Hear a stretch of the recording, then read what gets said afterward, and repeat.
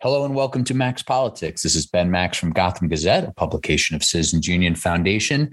Thanks very much for tuning in here for this episode of the show. It is Bike Month. It is May 2022. What does Bike Month mean? Well, we'll dig into that with today's guest, who is the Director of Advocacy for Bike New York, and that's John Orcutt. He is joining me to discuss the present and future of biking in New York City. Bike New York, John's organization, looks to empower New Yorkers to transform their lives and their communities through bicycling, with a vision to empower youth, to educate both young people and adults about bike riding in New York City. And the Bike New York program not only offers education throughout the 5 boroughs, but also organizes events, including the country's largest bike ride, the TD 5 Borough Bike Tour, which helps support those education programs. So I'm really excited to dig in here with John. This is, the issues related to biking in New York City can be complicated. They can be controversial, like anything that relates to how we use our space and our public realm. And looking forward to really good discussion here with John, who's been doing this work for a long time. He was the moderator last year of a mayoral candidate forum in March 2021 with 6 Democratic candidates taking his questions one by one, including Eric Adams, the eventual winner, of course, who's a pretty pro bike riding and active bike rider. And we'll see how his policies and the execution of them wind up stacking up there. But I want to talk with John about his reflections back to Eric Adams's answers during that forum and what he's seeing from the mayor here in his first months in office, and so much more. So my conversation with John Orcutt of Bike New York in just one moment. First, if you missed any of our recent reporting at Gotham Gazette, find us at gothamgazette.com. We've been covering a whole bunch of important issues and developments at the city and state levels here in New York, fallout from the state budget that was passed last month and what's happening in the state legislative session in Albany that only has a few more days to it, really, is supposed to wrap up in early June, as some legislators are getting ready to face election in late June. And the state Senate primaries have been moved to August, but the state assembly are still due at the end of June, along with statewide offices. And there's a whole mess around the elections that we won't get into right now, but we're covering lots of ins and outs there. We also recently published an article at Gotham Gazette with a preview of races to watch in those June primaries, the statewide primaries, governor, lieutenant governor, and so on, the assembly primaries. There's a bunch of interesting primaries, especially in New York City, to keep an eye on and vote in if you're in the relevant districts. And then, of course, anybody who's registered as a Democrat or Republican has a pretty interesting gubernatorial primary to vote in June as well, and other races. So check that out. Here on the podcast, you can find any episodes you may have missed at Max Politics, wherever you get podcasts, or we have them all at the Gotham Gazette site. Speaking of the gubernatorial primary, I recently spoke with Representative Tom Suozzi of Long Island. His district also covers a little bit of Queens, of course, about his campaign for governor. He's running in the Democratic primary against Governor Kathy Hochul and public advocate Jumaane Williams. I've also had some other great recent guests, including state legislators, advocates, experts, and a whole bunch more. So check those out wherever you get podcasts or the Gotham Gazette site. All right, let's talk with John Orcutt of Bike New York, the advocacy director there. He also works with some other organizations. John, thanks so much for joining me. Thank you, Ben. Great to be here. So I was thinking back to that mayoral forum that you moderated last year, a little over a year ago. When you were asking questions of those Democratic mayoral candidates, including the eventual winner, Eric Adams, just take us back for a second as you were thinking about the possibility of there being a better bike mayor. You know, there was obviously going to be a new mayor. Bill de Blasio was being term limited out. We knew there would be a new mayor here in 2022. When you were thinking about the sort of possibilities back then about having someone who would be better for biking in New York City, what was top of mind back then about what you wanted to hear from mayoral candidates about making New York City a better city for bike riding?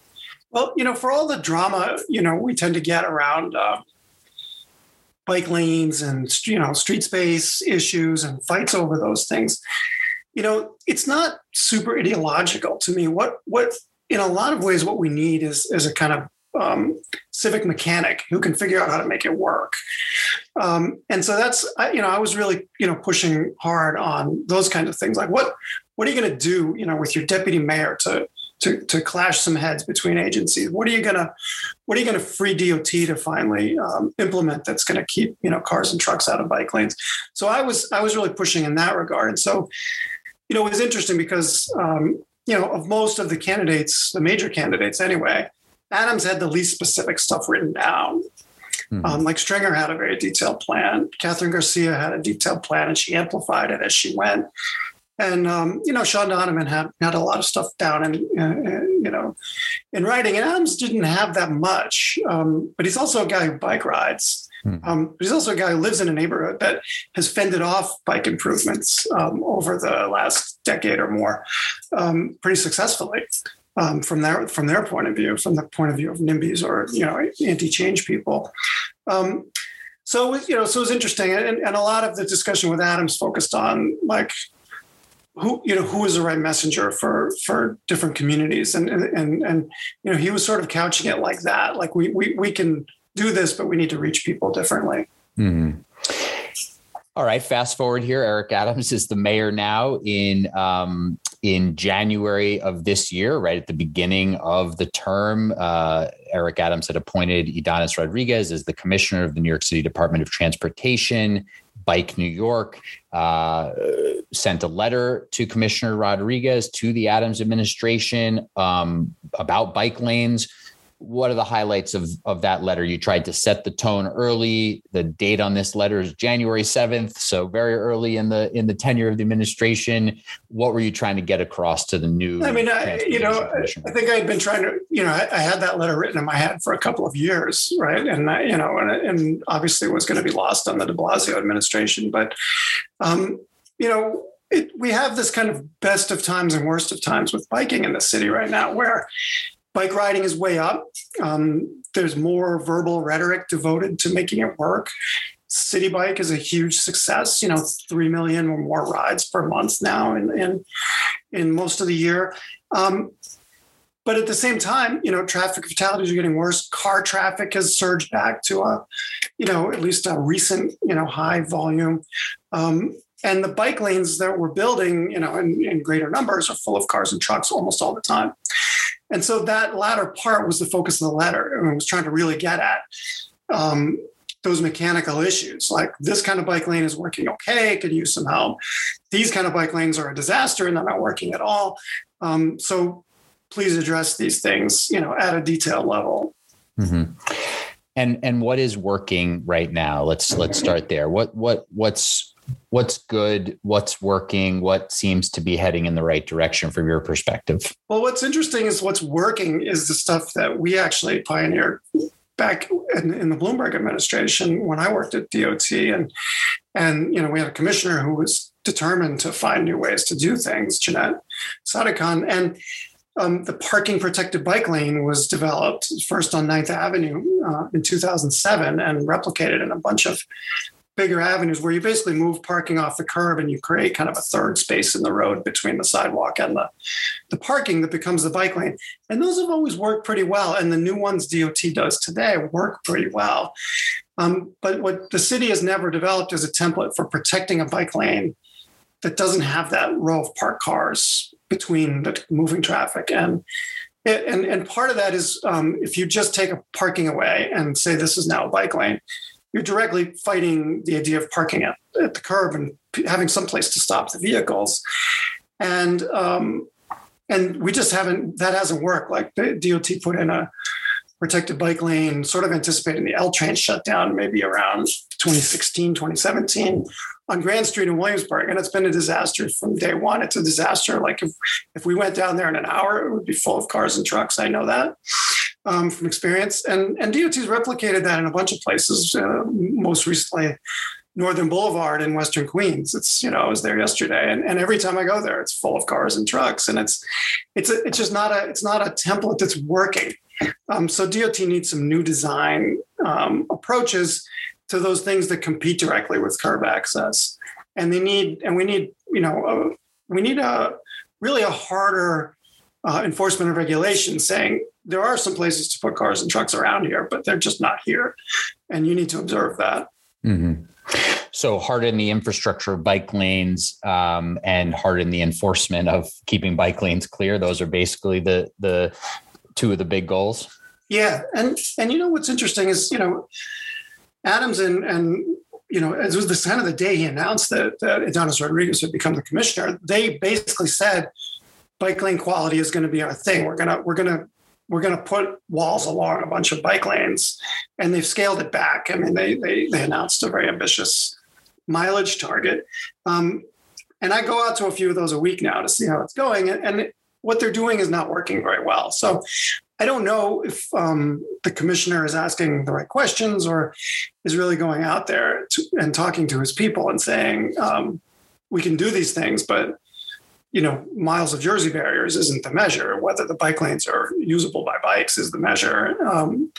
And whether we're making it safer and more attractive to ride bikes is the measure. And we're still not there. So I don't think we're getting that kind of civic mechanic attention that says we're going to keep trying at this till it works somehow in some way. So say more about what the vision is or should be, the vision from your perspective and should be from the city perspective in terms of building out the infrastructure for a more bike friendly city to make sure that avid bike riders and the more casual bike riders are all feeling safe, secure, and able to get around by bike, as they want to and feel safe doing it, and therefore encouraging more people to, that is the vision. And in some ways it should be uniquely attainable for an American city here in New York, right? We don't go that far anywhere in New York as New Yorkers. We have 9 million or so people in a pretty small area. And most of us work in the borough we live in. A lot of us, don't even work in an office anymore.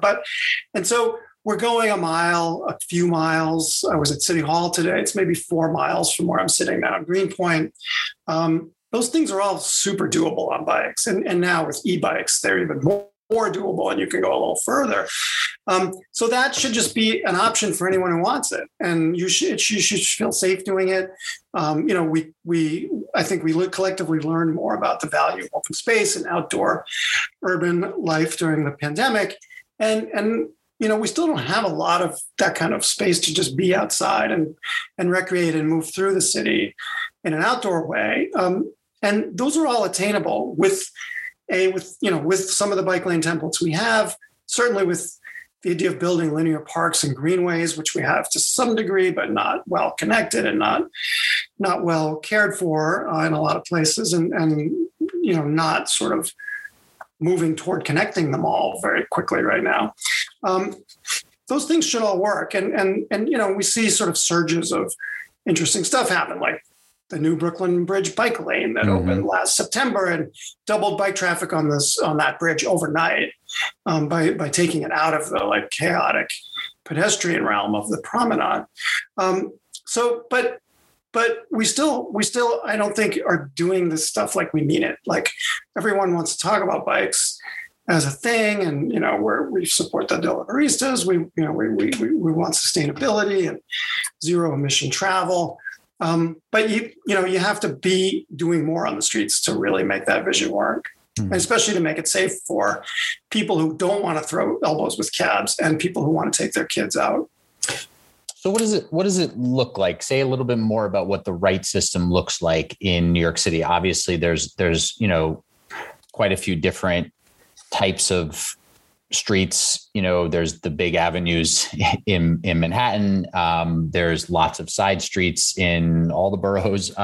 Sure. But take us through what it looks like so that it's, it's becoming less and less piecemeal, the more bike lanes that are put in, but we also have lots of bike lanes that are basically just, some paint on the ground, some arrows, some person on a bike, symbols. What does it look like? What does the infrastructure look like in the sort of big picture vision that you would say, here's where we can get in the next few years? So I think it has a few different looks. One look is the look of most of the Manhattan avenues in Midtown or Midtown and South now, which is the parking protected bike lane on the big, huge streets where you can move, you can take some lanes of traffic and move the parking over, but with a little more physicality at the intersections so that you're pouring the pedestrian islands that help set the bike lane off there. You're making the turns a little more right angle and slower for cars that are coming across those bike lanes.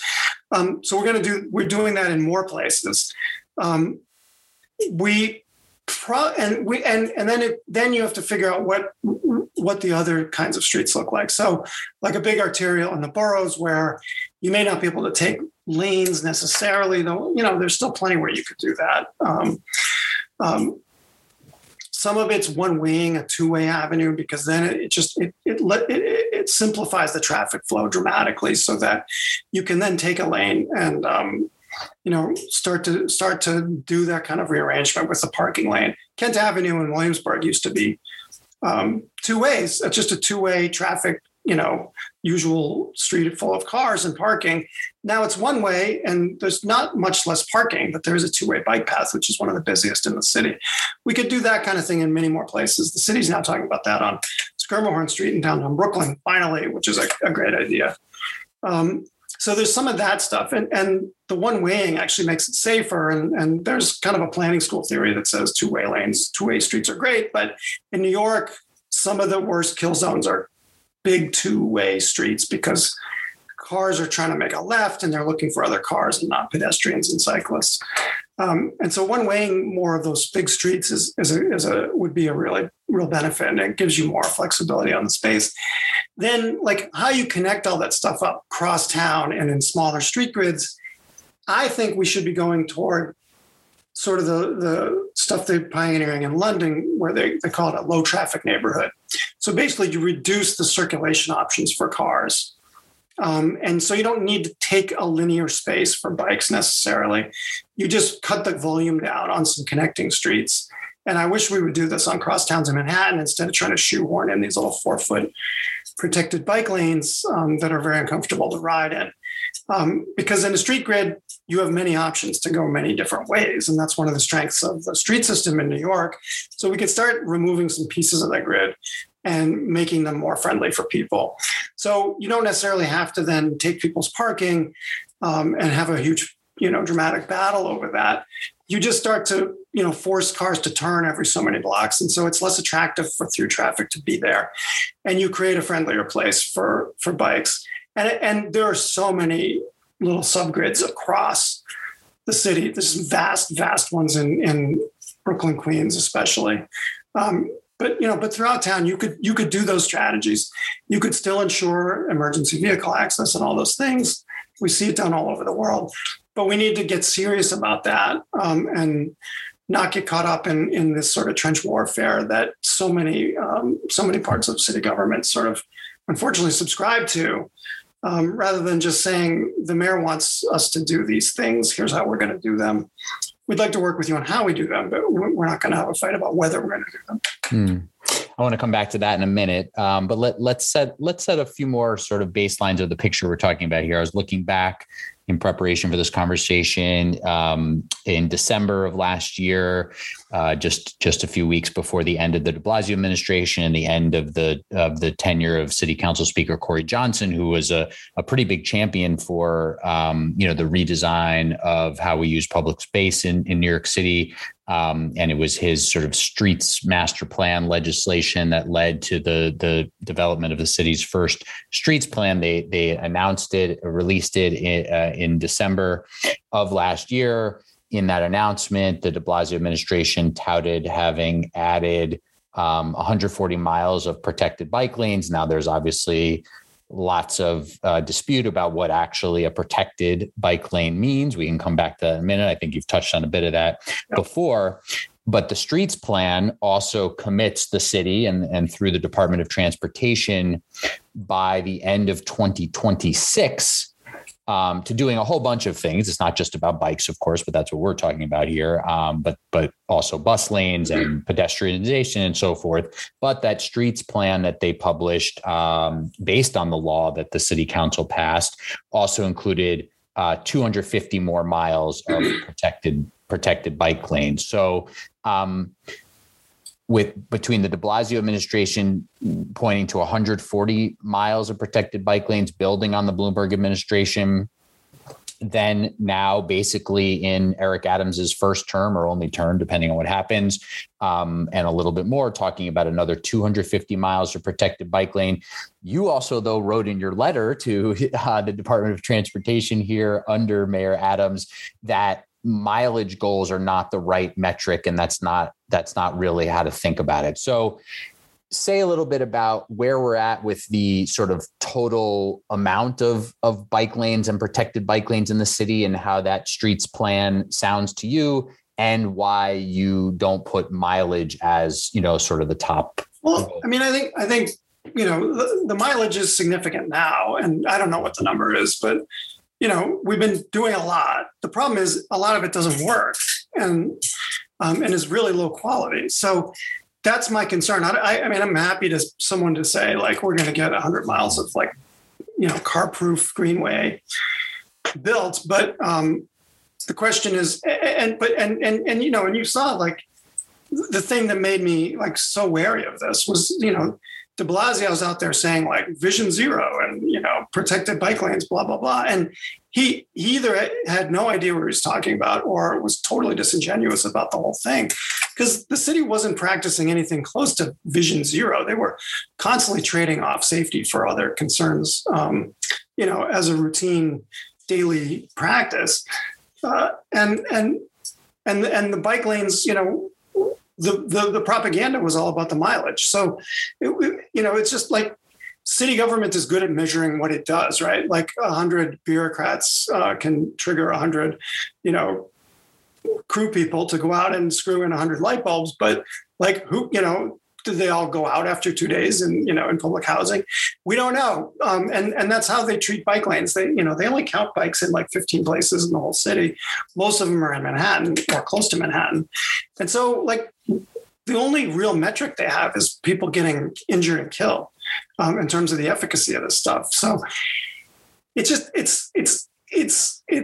very kind of superficial, the approach. And, I think Corey Johnson would have been like a good urban mechanic given the resources and the power to do this stuff. It's just very easy for elected people to get caught up in this, like we're doing the mileage and it's great, but they don't ride bikes on it every day. So they don't see what a disaster it is in much of the network. Mm-hmm. Let's zoom way out here for a minute. What's the best way to capture who is regularly riding bikes in New York City? How do you sort of capture for people what we know about bike ridership in the city? I mean, we don't really have a good picture of that at all. We have very little data, and probably the most comprehensive thing is just the annual federal census.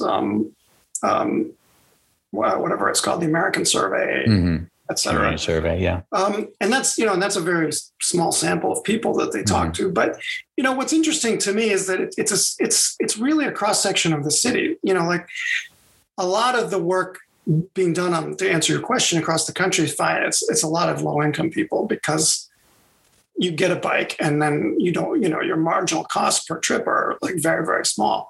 Mm-hmm. But then there was this narrative going around like during the Bloomberg years that it was like a bunch of yuppies and entitled rich people. And those polls and those parts of the spectrum are there, but it's some of everybody. And, I don't know if the Times had a piece maybe a month ago about people doing more, moving of kids with bikes. And a lot of that was people who could afford like big kid carrying bikes. But, you really see everybody. And if you build something that works, like in East New York in the new state park out there, Shirley Chisholm, they actually have, that park is pretty big and it has like 10 miles of internal trails. And so they actually have like a little bike loaner program in that park couple containers full of bikes. You just come in, you give your driver's license to the people running it, and they give you a bike for 2 hours, and you can roll around on 10 miles of cool trails on Jamaica Bay. And that thing is like on good days, the demand exceeds the supply there for those loaner bikes. So like you give people a safe place to ride, you make the bikes accessible to people, and it's almost all people from the immediate zip codes who are using that facility. So lower income, African-American, Latino, whatever, like you make this work and people use it. The working cyclists, community has exploded as a presence on our street. You go to the Willis Avenue bike lane. It's a really good bike lane, one of the best in the city right now. That connects the hub to the Willis Avenue Bridge. It's mostly working cyclists in that bike lane most of the day. And that's important that we're protecting them and that they can get to work, and that some of them are commuters because they live in the Bronx, but their delivery routes are in Manhattan. So they're using that bike lane to get to work and home. Mm-hmm. So like it's everybody. Like and if you make it work, and the numbers that we saw during the pandemic, people just were like, we're not going to get on the subway during this, but we got to get out and do stuff. And so, we saw, I mentioned there are about 15 places that count bikes. The numbers at those counters, which we can get daily counts for, those exploded. And we've never seen it so high, except in the few days after Hurricane Sandy when the subways were shut down. The city Department of Transportation publishes some reports on this. As you said, a lot of it comes from census surveys and other data points. It seems a little bit hard to have a very good sense of this. The City Department of Transportation, to throw out a few data points they report, in 2021, there's sort of end of year wrapping up after 2020, obviously the major pandemic year that included that horrible first wave when there was a stay-at-home orders. They estimated that somewhere close to 800,000 New Yorkers ride a bike regularly. That's at least several times a month. And that it's 26% of adult New Yorkers, approximately 1.6 million people, said they rode a bike at least once in the past year. And they reported roughly 1,375 lane miles of bike lanes installed in New York City as of 2020, somewhere around a third of those classified as protected. And that on a typical day in New York City, there's more than 530,000 cycling trips. So that's a little bit of the numbers from the Department of Transportation that I have here, published, I believe, in 2021, looking, at numbers through 2020. What should be is there a goal here? I mean, there's obviously goals talked about getting people out of cars. Should we be thinking about this relative to other, global cities where there's much more of a biking culture? Should we be thinking about goals here in terms of, getting people, especially in this, quote unquote, post-pandemic era, though I don't know, when we're really fully getting out of this pandemic, but in this post-pandemic era, obviously the subway ridership is still significantly down. A lot of that is because of work from home trends. But should we be thinking about creating, a city where there's certain goals around bike ridership and how people are getting to and from work when they are going to work? Are there metrics you put on that in terms of what the goals should be? Well, I don't know what the end goal is in terms of 60% of people riding bikes X times a day. I mean, a lot of the numbers you cited are pretty thin, extrapolations from pretty thin surveys.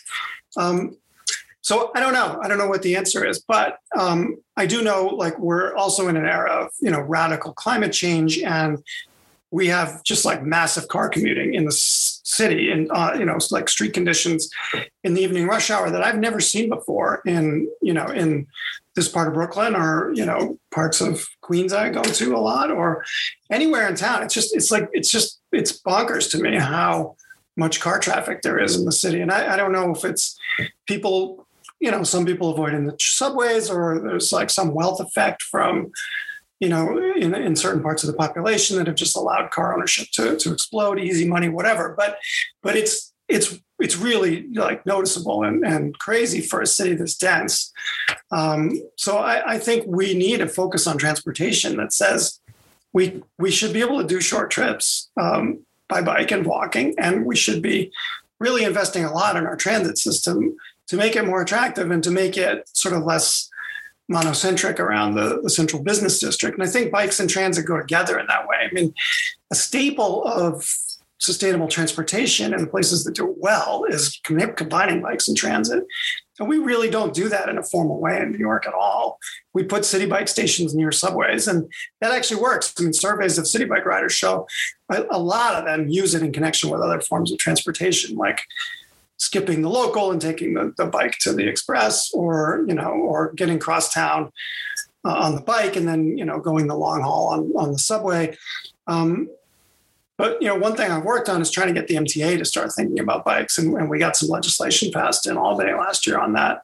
And the MTA is responding pretty well to that in some surprising ways. And so, I'm really trying to get the city and the MTA to work together on like a bike parking to transit. Like, the city has a open data source on where it puts bike racks. And so you can look at that, but there's no intentionality around like outlying subway stations. Like they're very much, they have a sort of routine of putting them in on commercial strips. But like you look at, say, like the end of the L train in Canarsie, there's one bike rack within like 5 blocks of that subway station, which is insane because, the subway coverage out there isn't great. But you can make it much easier for people to get to the train there in terms of time costs. If they could just bike to a good bike parking area right by that station. And that's true of like, you look at like the last 6 train, stops on that line, let alone, the outlying parts of the number 7, the F train, whatever, the terminals up at the end of the Bronx. And you could start to really accomplish some stuff there if you made it work. Mm-hmm. The legislation you're referring to, I was looking at this towards the end of last year as well. Governor Hochul signed legislation from State Senator Alessandra Biaggi and Assemblymember Jessica Gonzalez Rojas that requires the MTA to develop a strategic plan to promote cycling and pedestrian access on MTA bridges and other facilities operated by the MTA, and consider and prioritize bicycle and pedestrian access when planning capital projects. If that's really implemented, that could be a significant change in terms of sort of the connectivity. I mean, a lot of what we're getting at here is like the connectivity and the ease and making it convenient for people to be able to get places safely and have the sort of seamless, transition between biking and other forms of transportation, or biking and wherever their destination is. But that legislation sounds like it could have some significant impact if the MTA really does implement it.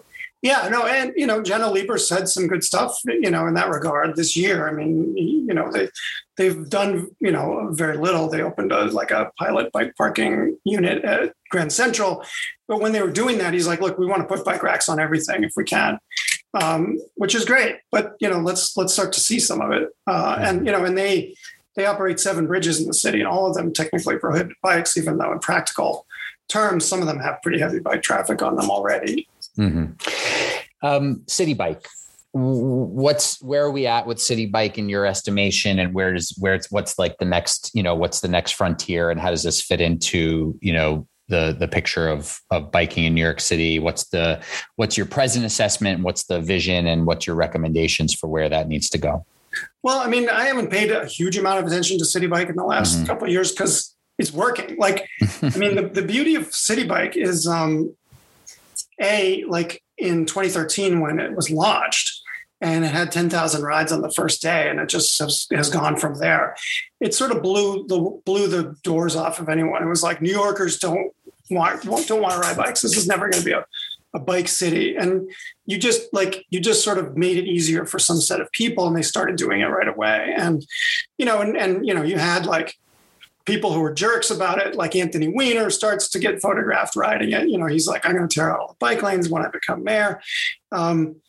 You had celebrities riding them. You had paparazzi following them around, riding them, and and it was good, and it sort of really changed that, sort of late Bloomberg dynamic from like, hell no bike lanes in our neighborhood to like, when are we going to get City Bike in our neighborhood? And we still sort of have that dynamic, and I think the city should be exploiting it more, which is like, yeah, you can get City Bike, but you need to stop fighting, the street changes that make it work better and make it safer for everybody.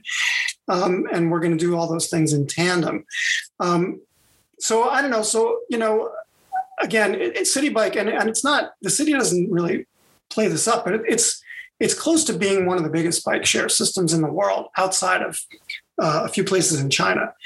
And that's kind of just happened quietly. And to the de Blasio administration's credit, the system was in bad shape with its first operator in 2014, and they managed to get rid of that operator and find good people to come in and fix some of the problems and make it work. And then it expanded, and de Blasio held up the expansion for a little bit. But, finally it uncorked itself, and it's working really well, to the point where we're getting millions of rides a month. I bet we'll hit 4 million rides a month. There's a little bit of question about whether the city needs to start helping subsidize expansion to make sure it gets into every neighborhood. Is that something you have? No. There's a lot of rhetoric around that, and some of the advocates just say whatever Lyft says about it. Lyft, the owner of City Bike, and I don't understand that, because, like, yes, we should keep expanding it because that it works, right? And it's still popular. We haven't hit like a density threshold or something at the outer edge of the system where it stops getting used very much. It's getting used less per bike, say in the Bronx, than it does in the central business district, but that's fine. Mm-hmm. So I think you need to look at those things in detail. Like, where does it make sense to have City Bike? And if we had like $10 million to spend on bikes in southeastern Queens, is City Bike the thing, or is it some bike lanes, or is it some greenways that have been on the books for 30 years and never built? Does Tottenville need City Bike, or does Tottenville need some bike facilities? I don't know, but let's ask it that way instead of just saying City Bike for all because it's easy rhetoric. And also, like, I don't know how Lyft is doing on City Bike. I suspect because rideshare doesn't make money, they actually do pretty well on City Bike, relative to the rest of their business.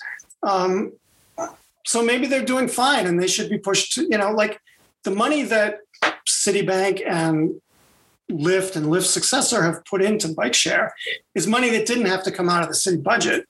And some people make this sort of virtuous thing, like, we'd rather have public money on this. And it's like, well, why? That's incredible. That's crazy. Like, public, and there's like, post-scarcity, blah, blah, blah. But like, if you're running a city agency, the idea of post-scarcity is like total garbage. So like, let's keep making them pay for the expansion if we can. Again, it's working. They're not crying uncle. I'm hoping the city's looking under the hood a little bit. Like, there's been some rumblings of Uber sort of really starting to back out of the car business, just in the last few months. And like, if Lyft goes under, what is our plan to run City Bike? I want to know that. Maybe it's just we just have a contract with the city who pays an operating company like they do in Boston or DC. But I want to know what that plan is, because those companies may not be sustainable, and a lot of the other like so-called mobility companies have been really fly by night. And you want to protect the system because it really is big and viable here, and it's working like nowhere else in the United States, and like a lot of places in the world. A lot of the peer systems that were launched around the same time as City Bike, like London Bike Share and Mexico City, Barcelona, they've grown barely at all since that period. Whereas City Bike has, grown by, quite a few multiples already. And again, it's one of the biggest and most heavily used in the country. And we should be building on that. And we should be building on that with better bike infrastructure to ride in, certainly. You're listening to Max Politics here with Ben Max from Gotham Gazette. I'm talking with John Orcutt, the advocacy director for Bike New York, a nonprofit organization that does bike education and bike events, including the TD 5-borough bike tour, the country's largest bike ride. What are the other key pieces of the puzzle here? We obviously, when we talk about biking in the city, there's obviously the bike lanes, right? The bike lanes, making them safe, making sure, and as part of the safety issue, that they're not being parked in. The expansion of bike lanes, the connectivity, you got it early in this conversation. You got it, sort of intersection design, a lot of things related to the sort of lanes and the physical infrastructure and safety. We talked a little bit about parking, bike parking availability. We talked about integrating bikes with mass transit in terms of the MTA. What are other pieces of the equation here to make a more bike-friendly city? Are there other pieces? Obviously, your organization and others do bike education. There's helmet giveaways. Are there any other pieces of the puzzle here that we haven't mentioned that are really important pieces that we haven't talked about yet? Yeah, there are a couple. I think one relates to how to get the cars and trucks out of the bike lanes. I mean, we can physically do that eventually. I mean, DOT has always maintained these big 11 feet, paths in bike lanes, protected bike lanes, because they need to get big street sweepers in there. And so finally, we now have the sanitation department buying smaller, skinnier street sweepers, which is great. But now we need DOT to respond and show that you can use those street sweepers with maybe slightly narrower bike lanes in some cases, or bike lanes that have a barrier at the end of each block, so that you can get a skinny street sweeper in, but not a delivery truck. And I don't, so I'm hoping DOT will respond and start to show more of that as the year goes on. That was some of the stuff we were pushing them on in January, and they responded fairly positively at the time. But the other part is that, in New York, we've really almost completely removed any incentive for just like driving like an idiot and parking wherever you feel like. People just stop in any moving lane anywhere in the city now with a truck. So I have had like the avenues at either end of my block. We have head-on traffic collisions almost all day because there's a delivery truck just parked in the lane. And so we need to come into the real world and say those things need space to deliver, which means not everyone's going to get the free parking that they want on their block and on their, a lot of these avenues should have meters and they don't because the city's so far behind on that. So there's a whole like street management piece that's just sort of being done. If it's being done, it's just being done in like very weak sort of dribs and we're not on top of it as a city and as a polity. And we're letting people who want to park wherever they want to park. And I've never seen so much parking like in crosswalks, in curb cuts, on sidewalks. Oh, yeah. And the double parking is out of control everywhere you go. I mean, people are just, as you say. And the city's message is that's okay, because we're not going to enforce it. We're not going to do anything about it. And the police will like dismiss the complaints and falsify their responses on 311, et cetera. So we need to bring those disincentives back and I think expand the parking enforcement unit that we have, which seems very unproductive and had a lot of vacancies coming out of the last year, the numbers I saw. And I don't care who runs it, if it's DOT or the police, but it needs to be run in a way that is actually starting to respond to the scale of the problem, not just saying like, well, we increased tickets by 2% this year. Like, who cares? We don't even know what that means. So manage the streets and make them work. And, some people think we can completely automate enforcement to take away car stops and stuff. But, the more we've automated stuff, the more like 1 inch of electrical tape on your license plate can get you out of not only speed camera tickets, but also automated tolls. And so then we need someone to go out and look at people's license plate and give them tickets for putting tape on their plates. So there's no way around this. You just have to deal with it and do it. And I can't see how it gets better if we just continue to let it be a free-for-all that no one's in charge of, and everyone intones about how they want to create streets for people, and they claim they're going to repurpose 25% of the street space, which is like a total joke compared to where we are. But they're not doing it. Something you're in favor of. Of course, I'm in favor of it, but come on, like we're not even close to being able to do that, and the DOT doesn't even really have the tools to do that because a lot of the stuff we do with paint and the plastic sticks and like the movable barriers and stuff, that's all a workaround for the fact that we don't have any real public construction program for our streets. Like if you go to London, when they build a big bikeway, they build it. They don't just paint it and stick up some temporary stuff.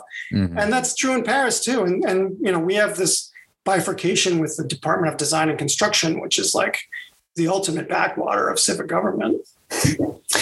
That reminds me of something, bike boulevards. These were supposed to be something that I believe, Mayor de Blasio announced he was going to do some bike boulevards. I never fully got, a real understanding of what those are supposed to be. Are those something that you're a proponent of? And what? Yeah, I think they're great. What are they supposed to be? So they're supposed to be that kind of low traffic street that I was talking about earlier. And I didn't use the phrase bike boulevards because it's like so disorienting to many people. Like when de Blasio first said bike boulevards, people were like, yeah, I want like Atlantic Avenue fixed finally, right? That's a big boulevard that could, you take a couple lanes out of Atlantic Avenue, it becomes a bike boulevard. But what they mean by bike boulevard is a place that maybe doesn't have a lot of linear bike lanes, but has some traffic diversion. So it's more friendly to be on a bike.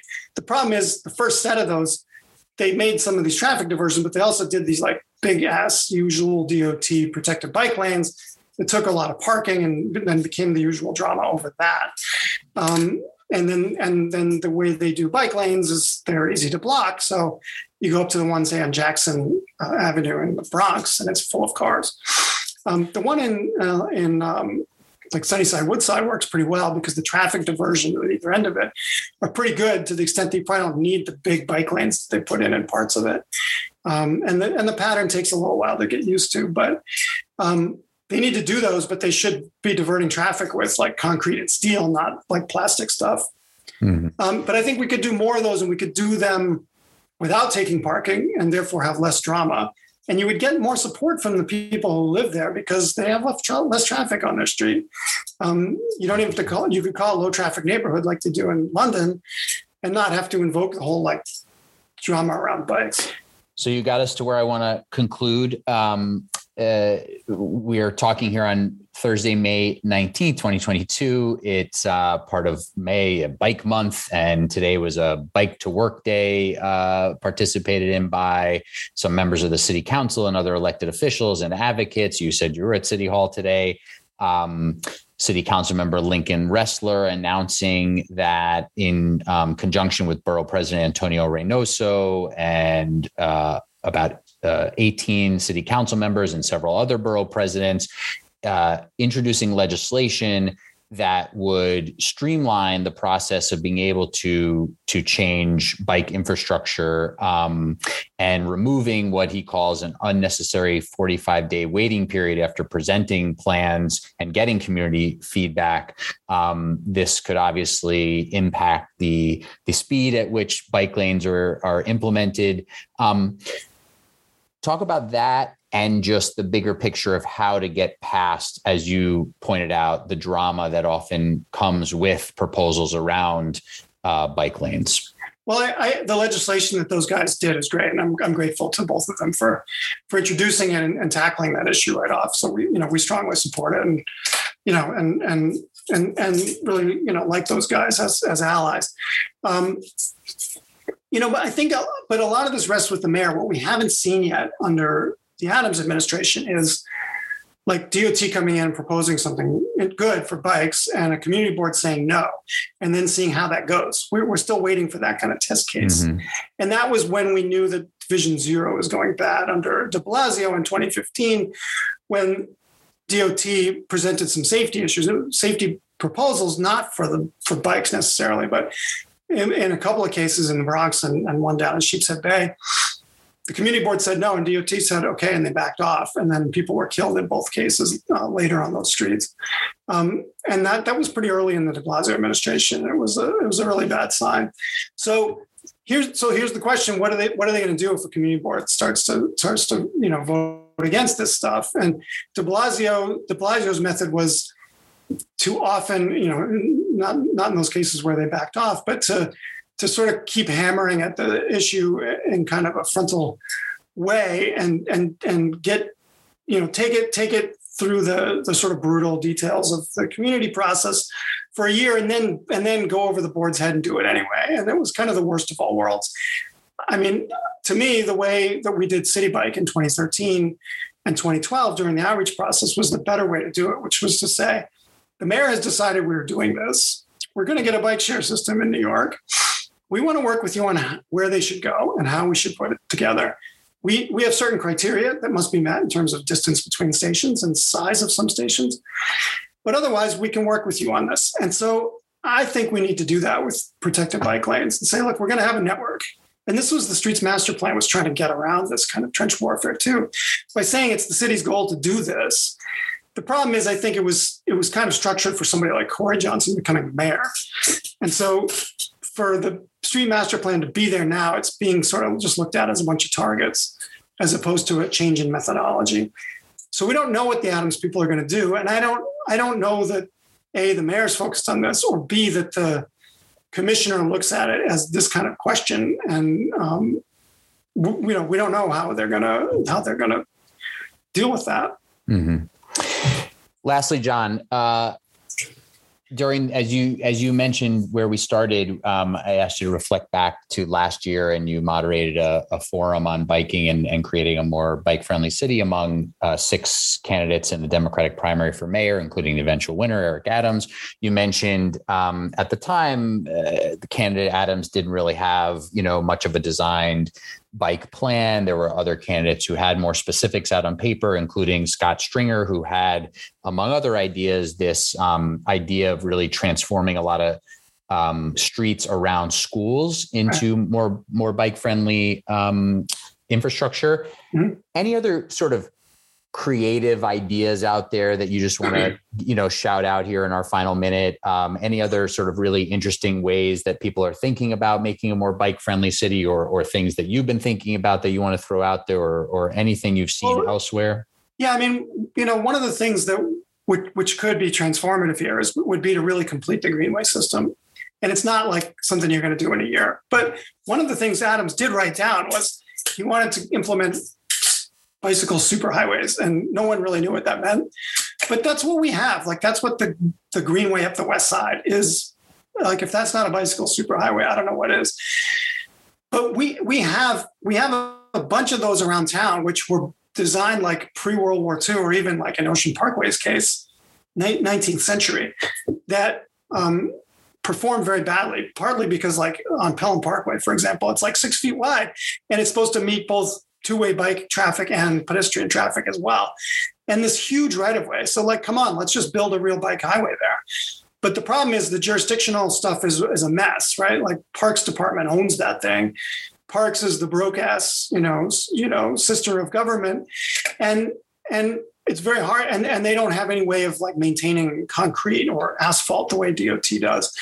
So it's very hard to, like, to get a handle on actually doing the Greenway system. But we've been talking to DOT about this for about a couple of years now, and they're starting to try to figure out ways to stuff more projects into the pipeline. Like the Greenways we've seen that are newish down on like Kent Avenue by the Navy Yard and Flushing Avenue by the Navy Yard. Those are DOT projects that DDC builds. And again, they take forever, like 10 years, but we need to reform the 10-year part. And we need to stuff more money in, and we need to fix the jurisdictional part so parks can fix their old greenways, and we can figure out who's going to connect those things up. So the Adams guys did just announce $50 million for some greenway upgrades in Queens and Brooklyn, which is great. But, there's a lot more to it, and $50 million is kind of a slim down payment right now. Okay. Well, we'll leave it there. Biking is booming in New York City and has been growing over time. And, these issues are obviously of real importance in terms of a variety of things related to public space, public health, carbon emissions, and much more. So really important discussion. And obviously always, as we've gotten a little bit, some of the battles over how New York City government is run and whether it's actually run effectively or to what degree it's run effectively, land use battles that are always happening in New York City and ways to potentially have fewer of those around these issues and so forth. John Orcutt is the director of advocacy for Bike New York and a longtime bike rider in New York City. And I appreciate your time, John. Thank you. Anytime, Ben. Really a pleasure to talk with you.